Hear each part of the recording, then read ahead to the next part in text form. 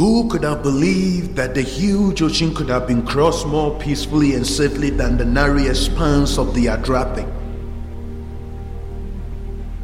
For we have sent human into space and then land on the thin atmosphere of the moon.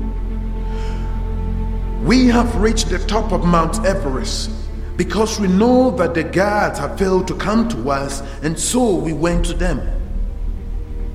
When our heart was pure, we communicated and became friends with the gods. We caught their attention either by holiness or wickedness. Lies ever told to the human race is that our life is predetermined and fate and destiny cannot be changed because it is governed by a supreme power. No, each one of us are masters of our destiny. We are made in God likeness, so we spoke into an existence, and with strong willpower, persistence, we stepped into our supernatural destiny. We embrace the present because we never saw the future and its possibilities. Let's reason.